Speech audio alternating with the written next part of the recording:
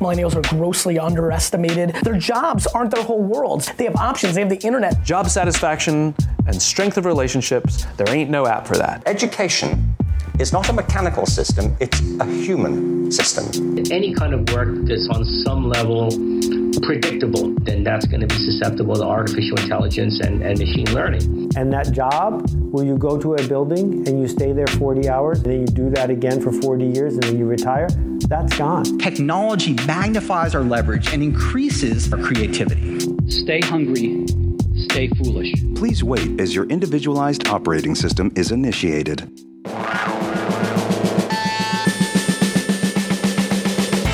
This is the Powerful Nonsense Podcast, guiding you through the madness of modern life. This podcast is sponsored by the University of Northampton, the first UK university to be awarded the Ashoka U Changemaker Campus status, in recognition of their commitment to social entrepreneurship. Now, here are your hosts, Wayne Ingram and Jem Yildiz. Sup, Powerful Nonsenses? How's it going? I'm going straight in, as they say. No messing about. I can actually say, because I haven't done it for a while. This is episode 150. We made it. I haven't actually quoted the number for a long time, but this is a big one. It is, and there's somebody and else the in episode. So we love a good milestone. We do. We love a good milestone. And we actually didn't have anything prepared. Until we were saved by Adam Perona Wright, who is sat to my right, who kindly offered to do some interview episodes for us. But we're not interviewing him. He's interviewing us. Tables turned. Because, we love to talk about ourselves. So you pointed out, so introduce yourself, Adam. Say hello, Adam. Say hello, Adam. Hello. So, I don't know what I'm doing here. Yeah. Just what do I do? So you were saying to me how you kind of, as a active listener, because we met you at New Media Europe. Yeah, last year. Last year. It's nearly a year ago, isn't it? Went fast. About 9-10 months, yeah. Wow. I actually bumped into Adam. I was in that sort of a stage where you don't know who to talk to, and I saw Adam up against the wall, and I was like, I'm going to go talk to that guy because he looks as lonely as I do. And I walked over, I started chatting to him, and he's like, you don't happen to be like Jem from Powerful Nonsense? I was like, really? Is that going to be the moment where I finally meet someone that listens to our podcast? And so I fanboyed out, and that was it. You fanboyed out? I fanboyed out on the fact that somebody was fanboying on me. It was like It was a beautiful moment. It was a beautiful moment. I just thought, what a lad. we found our only listener. So, of course, we clung to him like glue throughout the entire of New Media Europe because we're like, we have a fan. Please keep listening. And we've kind of stayed in contact since. And then Adam reached out and offered to do these interviews with us. So, we're going to do this across 2 episodes. The first one is going to be Adam interviewing Jem. And then next week, it's going to be Adam interviewing yours truly. So I'm going to skedaddle out of here. Get out of here. Leave you two to it. Please look after everything. Don't break it. And you can trust us. Yeah. So I'm going to Scarpa. So over to you, Adam. You can have the throne. Yes. It's yours with my Darth Vader cushion. Enjoy. So here we are. Welcome, Adam. Just saying, this is a little bit nervy now. I know, I was saying to you, I'm feeling a bit nervous that I'm getting interviewed as well. It's like, my podcast, I should be the confident one. Well, like I say, tables have turned, gentlemen, So, I know. So you're going to put me through my paces. Yeah, so let's just explain the concept. So as we said, or as Wayne introduced, I just thought it'd be a really good idea. I've been listening to sort of Powerful Nonsense for a long period of time. How did you actually find us? Mate, just browsing that iTunes chart. I'm not even on iPlayer or anything, mate, yeah? So it's just, I've got a dodgy one called Podkicker, and I was having a little look through for kind of business things. Really? I don't know how I stumbled across it. I had a little listen, and pretty much 1, because you're British, and 2, because you were laughing. Use that, I'm on it. Yeah. And like, as you do, you sort of listen to a few, and then you start getting involved, don't you? Yeah. But the big thing, like I say, I was thinking was that you boys talk and kind of mention and allude to the things that you do outside of this and don't really go into any detail. And so I thought it'd be really interesting for kind of all the listeners and for me, because I'm just really nosy. So basically any opportunity to peek into our lives. That's just to pick, mate. It's just to pick. And I'm just horrible and northern, and therefore wanted to, let's say, really dig into some of the detail. And so rules of engagement, like I'll ask all sorts. Anything you don't want to answer, just tell me you don't want to answer. Like, and that's say, I'm not telling you that. Yeah. Why do you need my sort code and account details? Yeah, mate, we've got that already. So we should be fine. But let's say I don't really know where to kick it from, like start it off from. I don't know, wherever you really want to go, to be honest. I mean, do you want to intro a little bit about yourself or what you're doing, or do you want to just jump straight in? I mean, as you say, you're a long-term listener. I think we've got that covered. And then I guess you're going to play like the ears of everybody else who's listening and just delve into us a little bit more. That's what I'm hoping, just to sort of dig into a bit more about who you are, Jem. Sounds good. Well, it's probably a bit different to how you saw me last time. I was in a suit when we met at New Media, so now I'm just in the old hoodie and joggers. It's a lot more comfortable. And on Wayne's bed, which is weird, but no comments. I'm talking into a really foamy ball, which is quite impressive. Good man. So let's kick it right back. So let's say you and Wayne obviously met at uni. Yeah. And it was just in the dorms or kind of... Yeah, literally. Together? You know, when you head off to uni, you pop on your form, like, I don't mind who I'm living with, and then literally turn up on that first day. And I think my dad bought me like 2 crates of beers. And he was like, just whoever's in your halls, just give them some beers. Good tactic, Dad. That was a good tactic. And so, like literally just went and sat in the kitchen, like waiting for everybody else to start putting their pots and pans in the cupboard. Beers in hand. And I was like, I've got the beers. And then as soon as like everybody came in, handed out a few beers, it kind of like took that edge off everybody's sort of like insecurity and fear. And that's it. Me and Wayne just kicked it off from there, really. Yeah, nice. So at what point did the idea for Powerful Nonsense start? Like, at what point did you think, tell you what, we're getting on all right, this will be a great idea?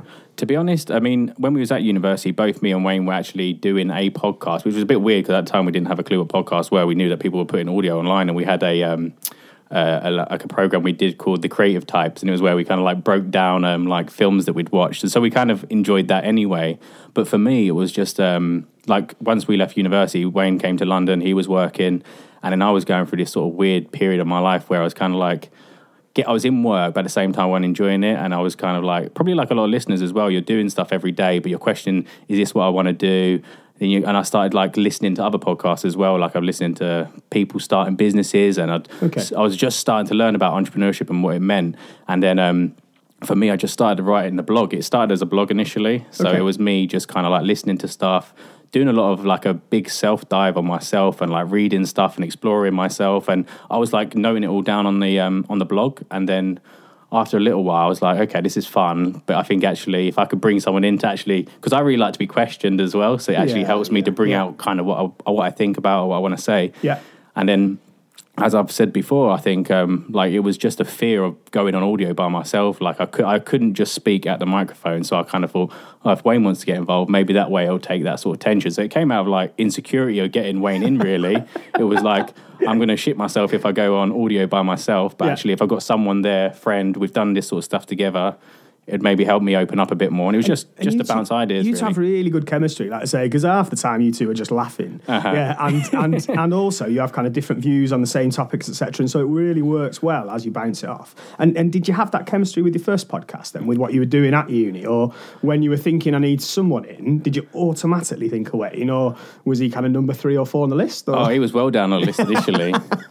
Now, to be honest, I think with me and Wayne, it's weird. Like we both like pretty much the same things. We're very different characters if you meet us, but we both like the same things. We're both really interested. And I think one thing I like about Wayne is like when I'm around him, I kind of get excited. Or when we talk about stuff, we motivate each other. Even though it's weird, and anybody else would probably say to you, "That's a stupid idea," or "That's no, that's not going to work." Me and Wayne kind of like hype each other up. Yeah. And at the same time, like I think when you're good close friends with someone, there's like, you've got that humility where it doesn't really matter what each other says, and it's kind of like you just support each other, and kind of it's nice. I think for us, I think the podcast done amazing things for our friendship because we are talking about stuff on a deep level. Sometimes we're giving advice to each other live on air, and it's nice to just be able to have someone there who you can kind of like bounce ideas off. Really, nice. So let's cut it right back. So you said, let's say you got your degree in media production, contemporary media production. Okay, and then you got your job. Then I was out of actual work for like 6 months after uni, and that was a bit of a phase as well where I was. I think it might have been even in that time where I was writing. I think it was just like being unemployed for 6 months. I think everybody goes through it. You're like super depressed after uni, can't find a job. You're like,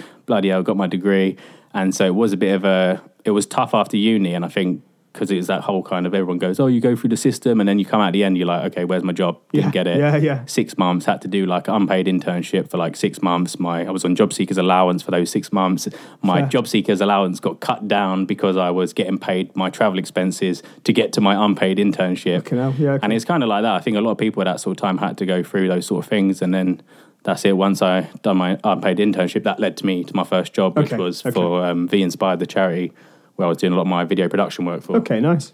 Like BBC, the sport one? No, it was V Inspired, sorry. Yeah, not BBC. I wanted to go into like sort of TV initially, but then I saw like the whole digital marketing thing was kicking off, and I thought, all right, I'll give this a go. Sure. And I had all the skills, the editing, Photoshop, bits and pieces like that. And so just let's say, just because this is going to be the same journey that loads of people will have once they've left uni, assuming they're just going to roll into the job. So what were you struggling with? Why did you struggle? I think mainly because, to be honest, when I initially went to uni, I had no idea what I wanted to do. I was just like, this course sounds exciting. I remember like designing like PlayStation game covers in media when I was in sixth form. And I was like, that sounds sick. Like, let me try that out. And so I went through my degree and I got more and more excited about doing like film and production. And just, I think I've always enjoyed like art and creativity. And so for me, that was kind of allowing me to do it on my degree. And then fortunately I got like a first because I was really enjoying what I was doing. It weren't like a struggle for me. It was actually really fun. Like when I was doing my essays, it was always things I was quite interested in. I was kind of mixing the psychology with the creativity. And so that was really good. And then coming out, I just think like most people, you don't really apply or even think about what you're going to do after uni. It's kind of like, okay, I'll figure it out when I get to the end line. But like now I say to myself, like, there's so many things I wish I'd already done well ahead of like leaving university. But sometimes as well, like those sort of periods where you are down and out, I do think that's where you do get really creative. That's why I started the blog. It came from like I'm not feeling good and I want to express how I'm feeling at that time, and I don't understand why I'm feeling these ways. And so it was a kind of opportunity to kind of really delve into yourself really. Nice. And so at what point, so let's say you've already explained you left, you've done 6 months, you've done an unpaid internship for another 6 months, then you've got your job. Like you've already started blogging at this point. At what point, let's say, the whole point of Powerful Nonsense is how you escape that 9 to 5 or kind of how you set things up outside of it, etc., for that longer term vision. So at what point, when you're excited, you've got your new job, do you start realising this isn't for me? I think, to be honest, my job was like really cushy and it was quite a fun job, like doing video editing. I was meeting like loads of like inspiring young people, and actually it was one young person I met who actually has been interviewed on the podcast, bless him, and I remember speaking to him and I had to film him for one of my, just for the work, like for V Inspired, because he was one of the young people that was volunteering, and he was saying, oh yeah, had a cleaning business, I sold it for like, I don't know, 40 or 50,000 pounds, and I was like, wait a minute, you're 16 years old and you did this? And I'm like, I was doing an unpaid internship and I'm like, wait a minute, there's something going wrong here. And so he was the first person that kind of made that sort of word of like entrepreneurship like ping in my brain and be like, what is this about? And then I think while I was at that job, because I was like editing or I was doing graphics on the computer, I could kind of sit there with my headphones on, and I used to like listen to like Mixergy or any kind of podcast that was talking about business. And then slowly you're sitting on a train in the morning going to work and you start questioning, okay, could I do something? And you're trying to figure out, and this is where people get kind of lost when you start buying stupid courses and you start like pissing about trying to make an app, or I don't know, you go to like, I went to loads of little startup events, and it's really great to meet people, but it's funny when you look back on yourself when you had that sort of naivety about business. And then you're like, yeah, we make this app and we make it like this. And I've started so many little projects here and there with people, and it just fizzles out because you don't really understand like the business side underneath it. Or where you're really aiming for. Exactly. It sounds, I think a lot of the time as well, I think people kind of get into that when you're in a job and you listen to all this like business stuff, it's like, it's aspirational because it's like an escape from the shit that you are currently doing. And I think that's why it's like really glamorous. But like, as I've kind of developed in my own business acumen as well, I think you kind of realize like, it's not all pretty on the other side at all. Like there's headaches, there's fires put out every day. And I think I think Gary Vee talks a lot about this. It went through that phase where entrepreneurship was really like glamorous and everyone thought, oh, that's the way out. That's the way to really live well. But actually I would love it for someone who kind of has that thought in their head. Like if it was me, when I was thinking about going into business or creating these apps and stuff, someone pinged me to being a CEO or kind of starting something where you are responsible for everything, I think you'd be like, wow, I didn't realize there was that much pressure involved. But I think that's where you go back to that kind of, okay, self-awareness or being able to control, because at that time, if you're not like, I don't know, if you haven't got good awareness of yourself, or you know what makes you tick, or you know what your strengths are, I think that's when you're kind of like, whoa, I think, so that's the way I think people get tied up, especially in that early stage, is kind of over time, learning about yourself, but also being realistic about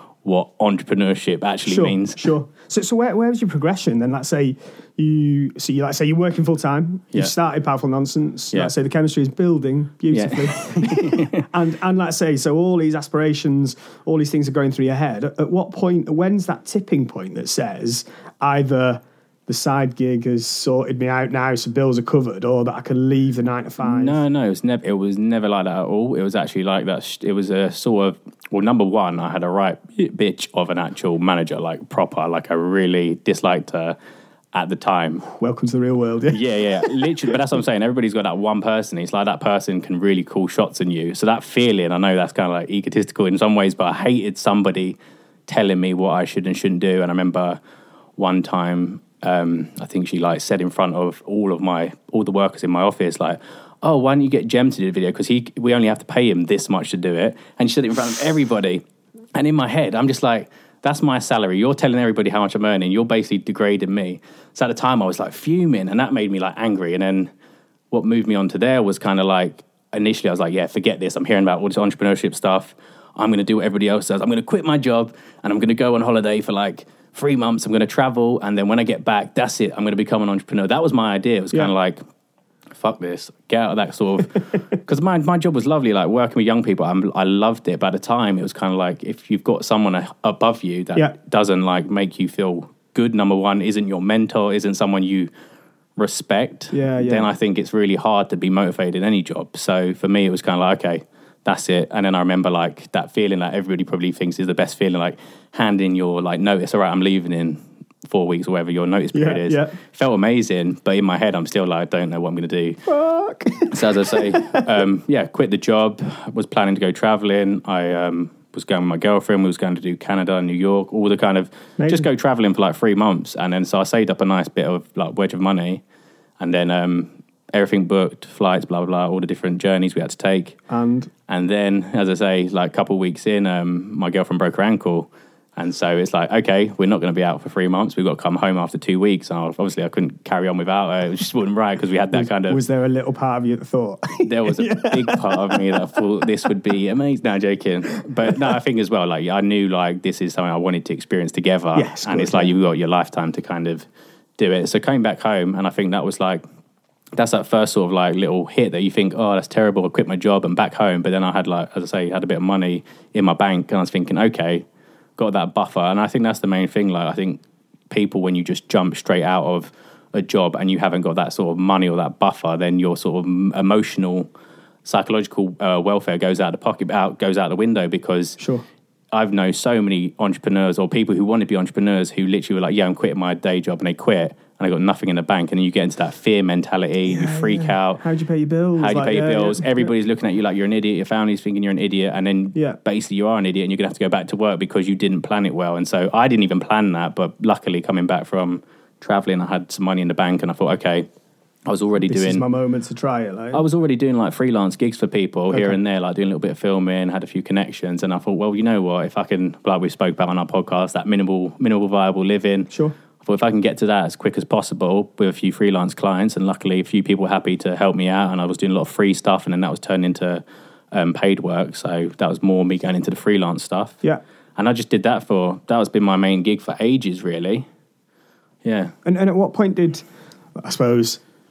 when you were doing your freelancing, like, was there any kind of fear when you're doing some free work, you're hoping there's business coming, you're not really, like, again, you've got your minimal viable living, so you know your bases are covered with only a little bit of work. But did you think early that actually this could be good, this is going to build, or did you still have that fear? That kind to be honest, again, I was really lucky because I still am living at home with my mum, and I'm only just got my house, which I'm moving out in a few weeks. But even back then, my idea was kind of like, look, the goal, when you want to be doing what you want to be doing, you have to basically live at rock bottom. Like, what is the least you can live off? There were like, I'd quit my job and I was earning obviously just like an average salary at this job, but at the same time, I didn't have many expenses. Like, I pay rent or whatever, but like, you pay a little bit of money here and there, but my expenses were super low. And I think number one is like, how, obviously there's some people that don't have that option, but in my head it's like, well, if you kind of want to head towards whether it's freelance or entrepreneurship or starting a business, you've got to literally cut your costs down to minimal as much as possible, because then it gives you a good runway. Because if you're kind of someone who's already got $2-3 grand or $2,000 or $1.5 expenses per month, then straight away there's a lot, it restricts what you can and can't do.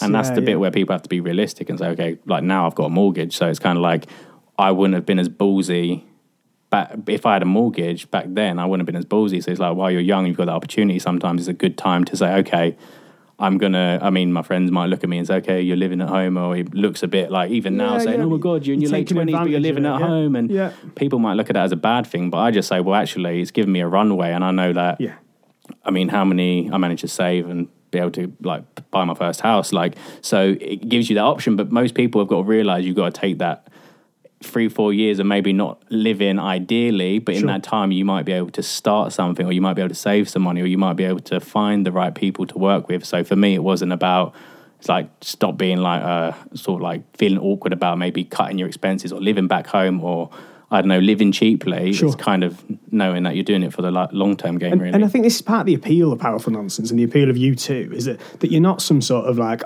we had a start-up. Already, we had a start-up, we sold it for 20 million, kind of, we're living on the beach, and you can do it too. It's like we've done things, we're pretty, like, not being offensive, we're pretty normal people. Yeah, of course, and totally. We're really leveraging what we've got, taking advantage of the situation, like say, mindfully going through these steps. Like, it's really, that's what that was the whole aim, really, because a lot of those podcasts we were listening to at the beginning were what looked like that sort of overnight success. And I think a lot of the time, these people that are interested in business or entrepreneurship or going into something like acting like Wayne does, I think you've kind of got to see there's a lot of shit there. There's a lot of stuff that actually, it's not all glamour. It's not going to be. It is really shit a lot of the time. Sure. But you have that sort of hope at the end that it's going to lead you somewhere else, and like the different way my life goes. Every year it changes direction, new things crop up. Sure. And for me, that's more exciting than just knowing that I could still be in that office doing the same thing every day. So yeah,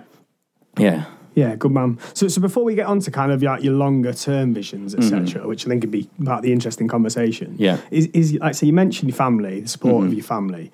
Who doubted you? Like, there has to be people, like, looking at a beautiful British perspective that says, what the hell are you doing? Yeah, you should get a job. You've gone at uni, you've got your degree, stick in the job, stay in the job, like, progress through the job. Like, I know you say you hate it, but it'll all come good. I think there was a few things, really, because I think initially when I was going freelance, I remember one of my best mates' mum was like, oh, so you're going to be a bum then? And it was kind of, literally, I'd go over to the house, she's like, oh, you're still a bum then? And I'm like, no, I'm trying to do this freelance thing. And I literally, at that time, was probably maybe earning £50, £100 a week. And I was just like, yeah, I'm kind of a bum almost, just above a bum. And then, so that's the kind of thing you're going to get anyway, because a lot of people might not understand what freelance means and stuff like that. And a lot of people kind of say, I'm freelance, which means you're out of work and you're looking for it a lot of the time. Yeah. And then on the other side of it, I had my girlfriend's mum was like sending me job like applications every day, or not every day, but I'd get like an email like, oh, Jem, I think this job really suits you. It's really good. And so you've got that side of it where you've got people thinking like, all right, has he lost his mind? He's not doing... It's almost like passive aggressive. They're trying to help you, but it's right? out of love. That's what I think a lot of people need to see. Like, a lot of what people are saying, it's only to like look after you. Yeah. They're worried about you. They're only trying to protect you. But I think for me, the real biggest challenge was, and I think lots of people have this, it was my dad really. I was really afraid that like, I might do this and I might look like a failure in front of my dad. I might like not make enough money. I might not, I don't know, it might just not work out, and I'll not be able to make him pleased and see like, oh, you know what? Yeah, he can actually like have a business or be freelance or make money. So it's a bit of a weird thing, really. I think a lot of guys definitely have that thing where they have to kind of please their dad or at least look like you've got yourself in control. And for me, that was a lot of the whole issue. And I think, it only took when I went to a Philip McKernan talk. I don't know if you've heard of him before. No.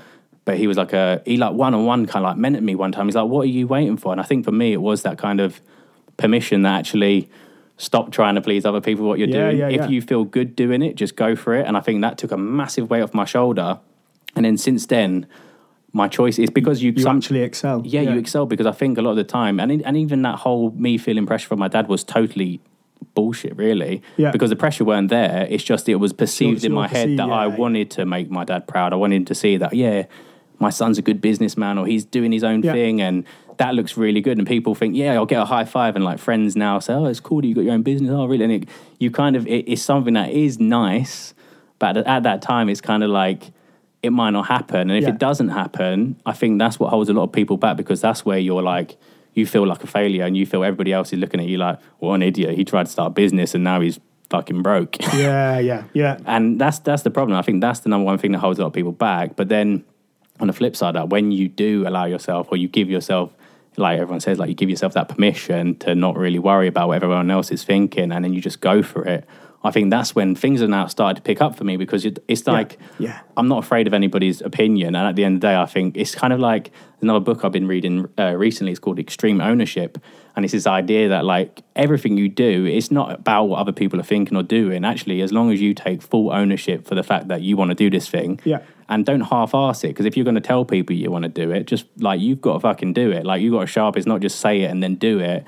You take complete ownership for that idea and you push it forward. Because what I found was as soon as I convinced myself that I could do it, and I believed I could, everybody else got on board. Yeah, they all fall in line. Yeah, everybody falls in line and starts becoming your fans and your supporter, and actually like talking about you. Then my girlfriend's parents now can go tell their friends how great it is that Gem's got businesses and stuff. It's that sort of thing, and that's what happened. And I think more and more people, initially they're protecting you, then after that actually you're fans. So they're never, at no stage do they want you to fail or fuck up. They're always there for you. It's just that they can't see the vision that you kind of have for what you're doing. Fair. I think we're all in the game, right? We're all in the game. And even when you don't want to be, or you can remove yourself from it, there's that real kind of sense of competition. And it's all perception. Yeah. But partly, especially with parents, it's my Chem does this. Yeah, exactly. He's an engineer, or he's gone to this school. And like, it's all that sort of stuff. And that probably just comes back from when you're a kid and you come home and you show your parent your picture you've drawn, and you just want to show it to them and be like,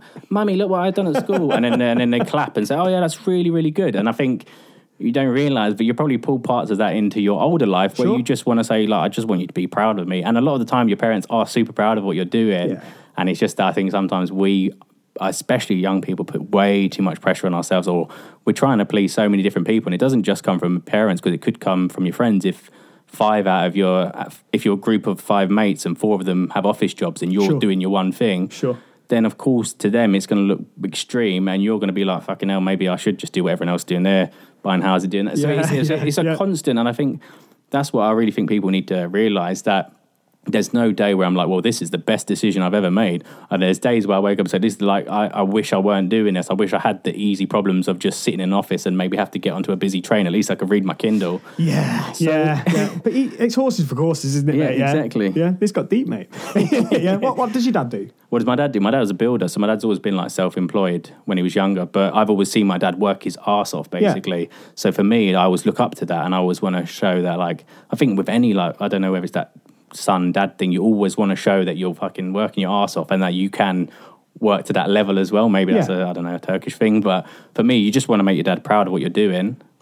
And so that was it for me, really. Yeah, nice. And what do you miss his parents do? If they were the ones who are sending you the jobs, etc. Not really. I mean, they do like accounting. Her dad's like in tax. But for me, it was just, again, it was out of like, that's pure love. Like, you know what? I want you to get work and stuff like that. So it weren't like again, it's how I perceive it. That could have been nice. But in my head, I'm like, you just let me do what I want to do. Because again, at those sort of points where you are trying to make a change, the last thing you want is people slot in what is meant to be nice becomes doubt for you. Because then you're like... Yeah.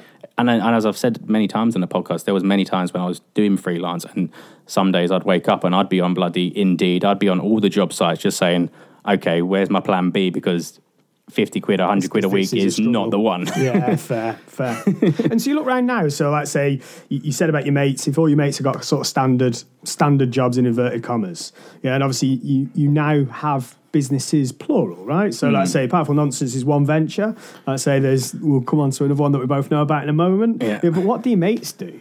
I mean, most of them have like, they'll like do like 9 to 5 jobs and stuff, but I've found that actually the more I'm not saying like, oh, I've become a success, or the more I've kind of done my business stuff, I think it's definitely made those around me feel more entrepreneurial, whether it is just doing something on the side, whether it's saying, actually, I'm really good at my job, and I know there's people who are contractors for that company. Maybe I'm going to go self-employed. I've got a few friends who've gone self-employed since that. And so, again, it's never a competitive thing between friends. At the end of the day, I'm not going to judge a friend because he's got a 9 to 5, and I'm sure they're not going to judge me because I decide to have this life. Yeah, and sure. At the end of the day, if they're a good friend, you kind of support each other, whatever you do. And that's the hope, really. It shouldn't be, I think when you're younger, especially really young, like your early 20s, I think it is very egotistical between friends. How much are you earning? I'm earning this much, you're earning that much. I think I meant more for the kind of regression to the mean. Like, it's if you're saying, let's say, you've got 5 mates, 4 of them are accountants, it's easy just to kind of think that that's the way. And therefore, if you are the one that's not 9 to 5 in, then it's, like say, especially when you're new and especially when you're trying to set it up, and especially when you're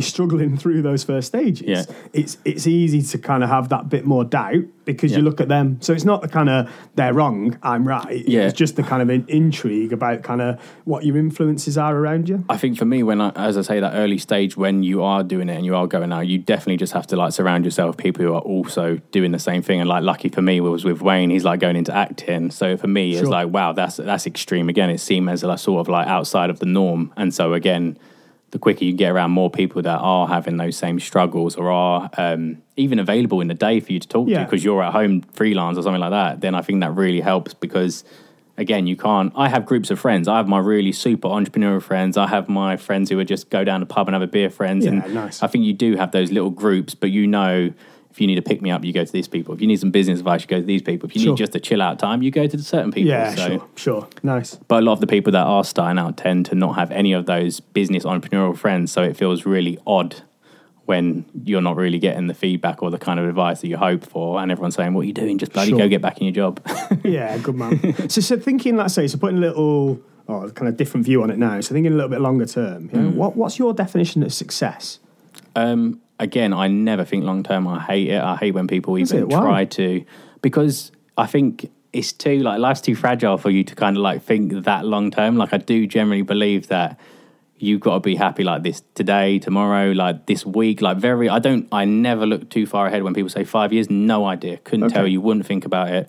I think for me, I just want to make sure that I'm constantly challenging myself, going in new directions. The directions, like as I say, you're going to talk about my other business, like that was totally out of the blue. Yeah. And I think that's where life exists. Like I think when you are doing things that you like shock yourself sometimes, because I think ultimately you don't know when your life's going to end. You don't know when it's going to, like, who knows what's going to happen tomorrow. And it's kind of like, I know you don't want to be in that kind of YOLO mindset, but at the same time, it is a balance between that sort of consistency of stability. But at the same time, I think unless you have that sort of anti-fragile way of living where you are still doing things that take you out of the norm, then I think you're going to miss out on life. It's too easy to get caught in that day-to-day, and then next year you're like, oh, wow, that went quick. 2017 went quick. Fair. And then suddenly you're just like, okay, that's another year. Same thing. For me, it's like, how do I keep challenging myself every year? And it was kind of the reason behind the podcast in the same way. It's like,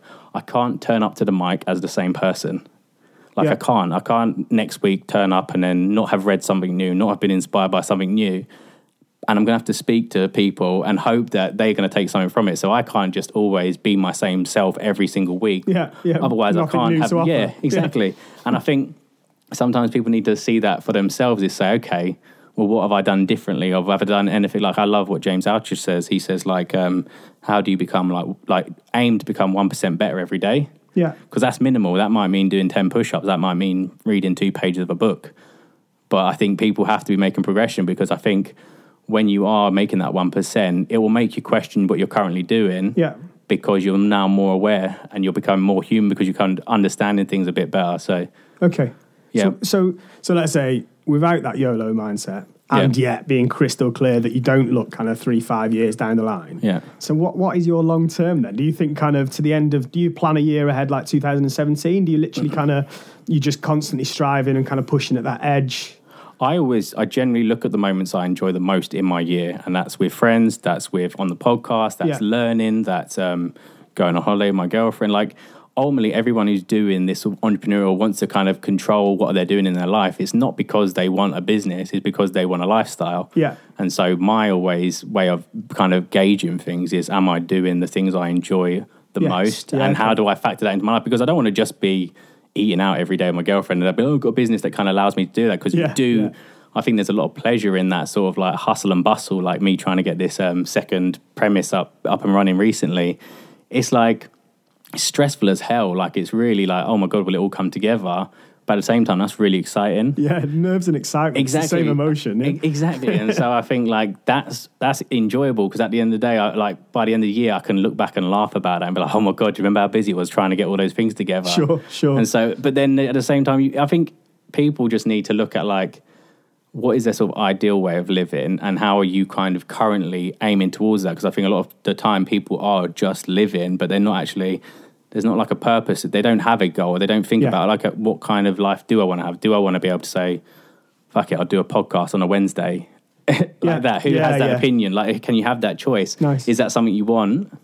So for me, I think it is my aim with everything I do is to have more and more control of my own life, basically. Yeah, okay, perfect, yeah. And therefore, that would be your definition of success, no? Like, that's that lifestyle and the flexibility and kind of control over your own world and your own time. Yeah. If you have that. Yeah, I think so. Yeah, I think that's probably it, for sure. Yeah, fair. But again, as well, people need to be flexible. That might change. Like nothing of what you might feel today could be a different feeling tomorrow. And I think that's why I love that whole Nassim Taleb anti-fragile. Just accept that what makes you happy today might not make you happy tomorrow. And I always say this to people. I've been in a long-term relationship with my girlfriend, but I always say like, you never know. You might wake up tomorrow and you've just got a different mindset. You just And I think too many people... Don't tell your missus that. I won't tell Mrs. that. But she could wake up tomorrow and be like, yeah, you know what? I've had enough. Yeah. And it'd be like, well, didn't see that coming, but it happens and I've heard it happen. So again, it's people need to be able to be flexible with the way they live. And I think having that flexibility comes from having more control of your life. So then you can... adapt when you need to, basically. Good man. So let's have a quick breakdown. So let's say you've got Powerful Nonsense, obviously is a business in its own right. You still do your digital content. I still do freelance video content. I do social media management. I do a bit of consulting. I'm actually working on a influencer agency. Nice. I've got What the Pitter, which is our vegan doner food stall, which we've got one in Shoreditch, opening the second one in Croydon, looking to have at least... I don't know, we want 3 to 5 in the next 2 years, hopefully. We want to grow rapidly as quick as possible. So we'll come back to that in a second. Like, it's just the kind of that, how do you structure everything? So do you have it all kind of, like, it's getting into a bit of the mechanics, but that kind of what makes my head tick, yeah? Are they all going through the same business? Are they all completely separate entities or kind of how you... completely separate entities, yeah. Okay, yeah. So let's say, so you mentioned on the show and you've talked about it, or you've kind of mentioned it a couple of times, What the Pitter, which was obviously the vegan doner. Yeah, didn't see that coming. But literally, so how did it start? Because you said that it went from kind of idea through to kind of testing it in no time whatsoever. 2 weeks, literally. So where did the idea come from? That was literally just being on holiday. And at that time, I was like, you know what? That was with my girlfriend, my sister, my 2 sisters, and then my sister's boyfriend. And we were sitting, I think, maybe on the beach or even at breakfast. And I was just like, I'm not eating any more meat. I'm trying out this vegan thing. And then he was like, oh, my uncle does a vegan doner in Germany. And we was like, oh, wicked. Maybe we should go try it out. There's the German connection. Yeah, okay. Out of that, we got back from our holiday in Turkey, flew to Germany, tried it, was like amazed. Was like, wow, this would like kick it off in London. We knew the kind of vegan thing was picking up. The fact that me, as a mental like meat eater my whole life, to try veganism showed that there is a bit of a cultural shift going on, because I like to follow the sort of health fads all the time. Sure. And so we just, went there, liked it, came back to London.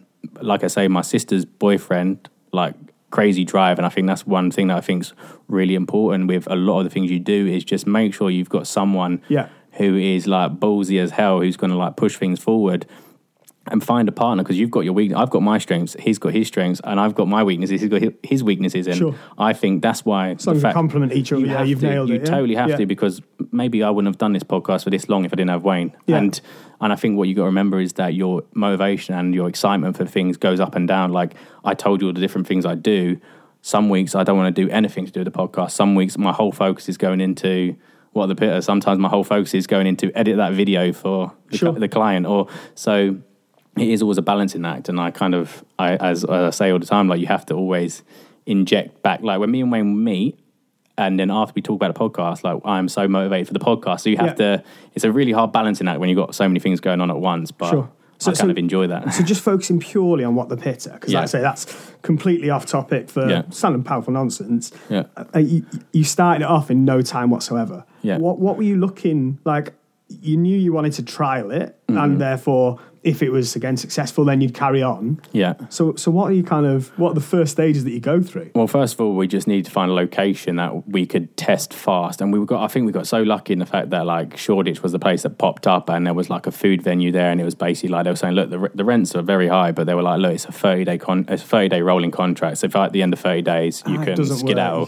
So in our minds, it's like, all right, we just need to get the cooking stuff together. We've got the shed. Upfront costs were minimal. We've got a shed. It's like a wooden shed basically inside of this. It's like a area, like a food area with like loads of wooden sheds. If you knew how much you pay rent for a wooden shed, you'd be bloody shocked. But we are in London.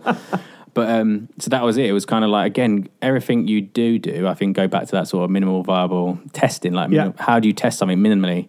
And so for us, it was, okay, if this fucks up, we can literally shut it down at the end of the month. Fail fast. Yeah, exactly. It's like, that's it. And so for us, it was just set it up. And obviously my skills and expertise are in like social media and online marketing.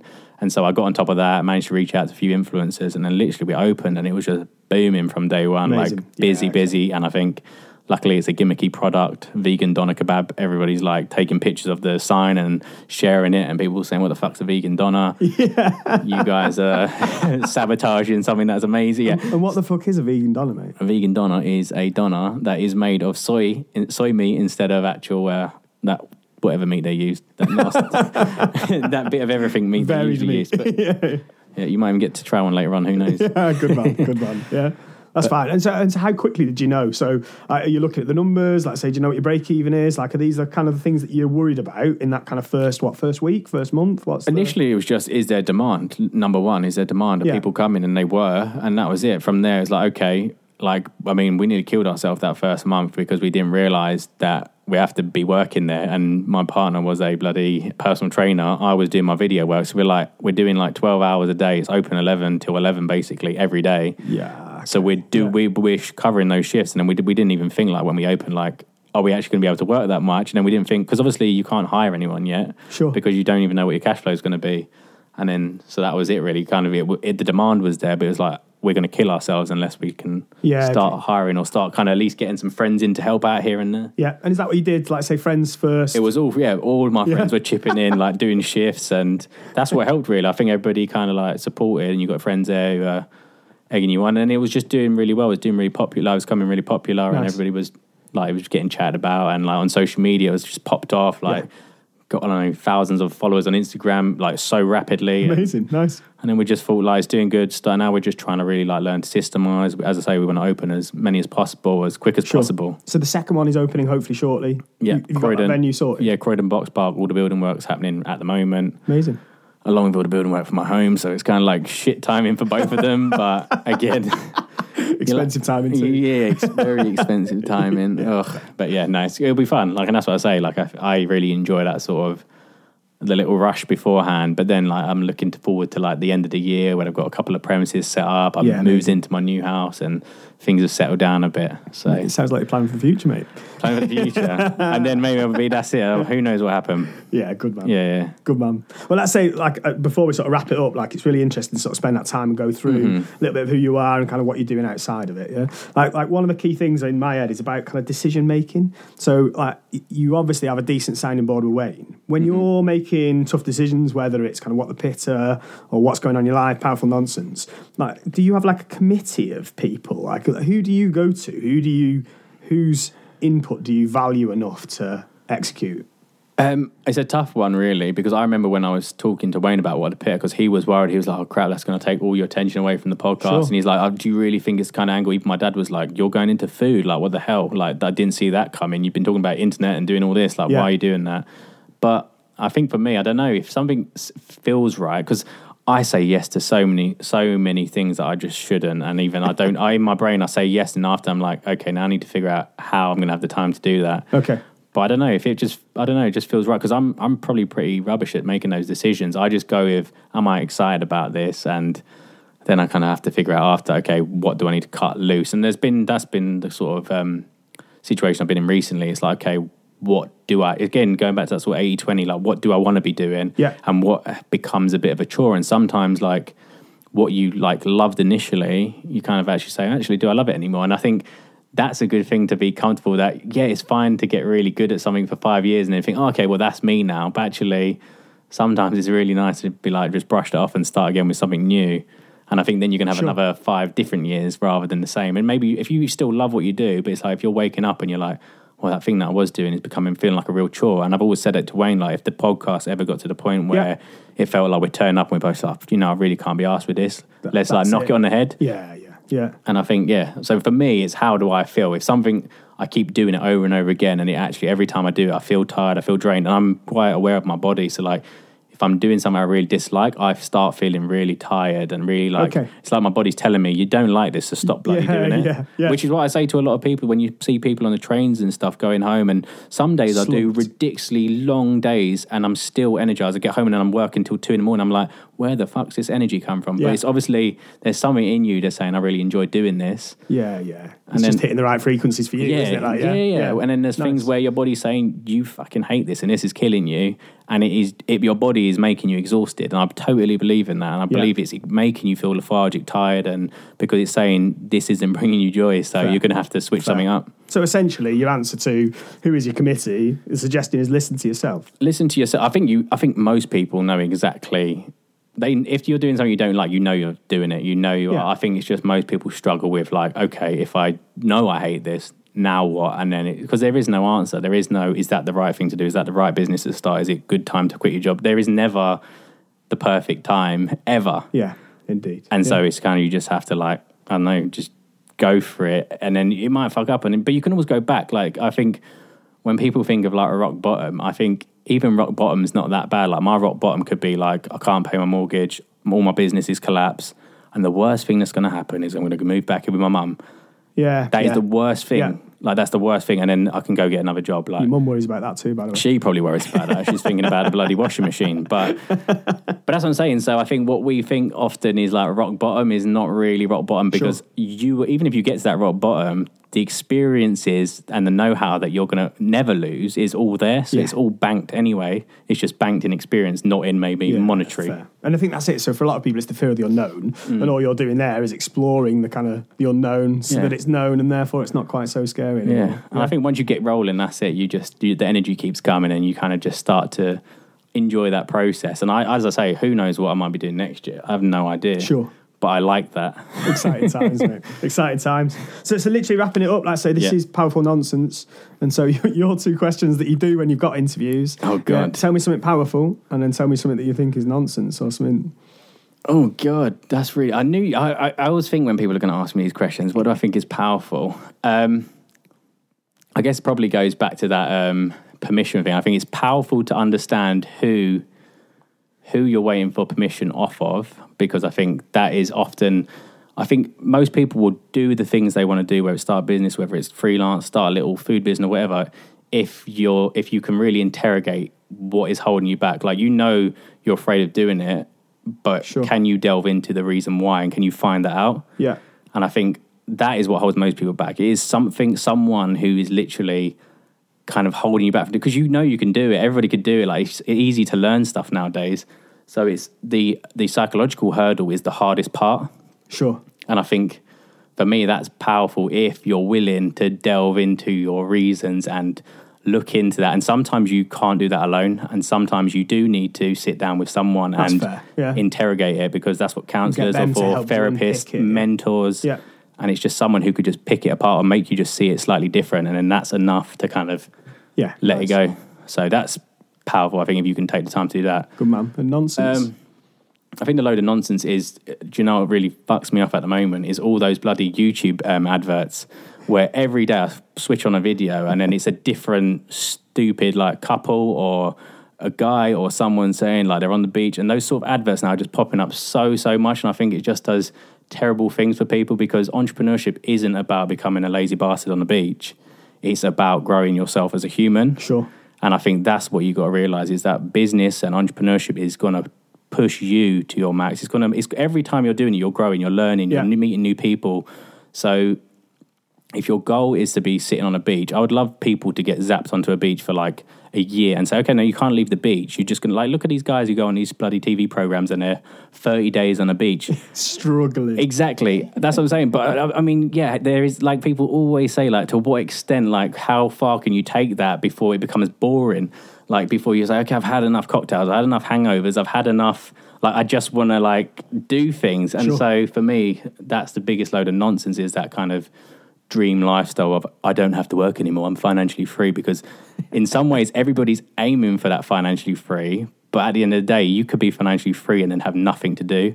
And I think that's the scariest thing, because I think you need to have something to be like pursuing. And so that's why I would say like to people, like, people say, oh, your goal is to sell out or sell a business.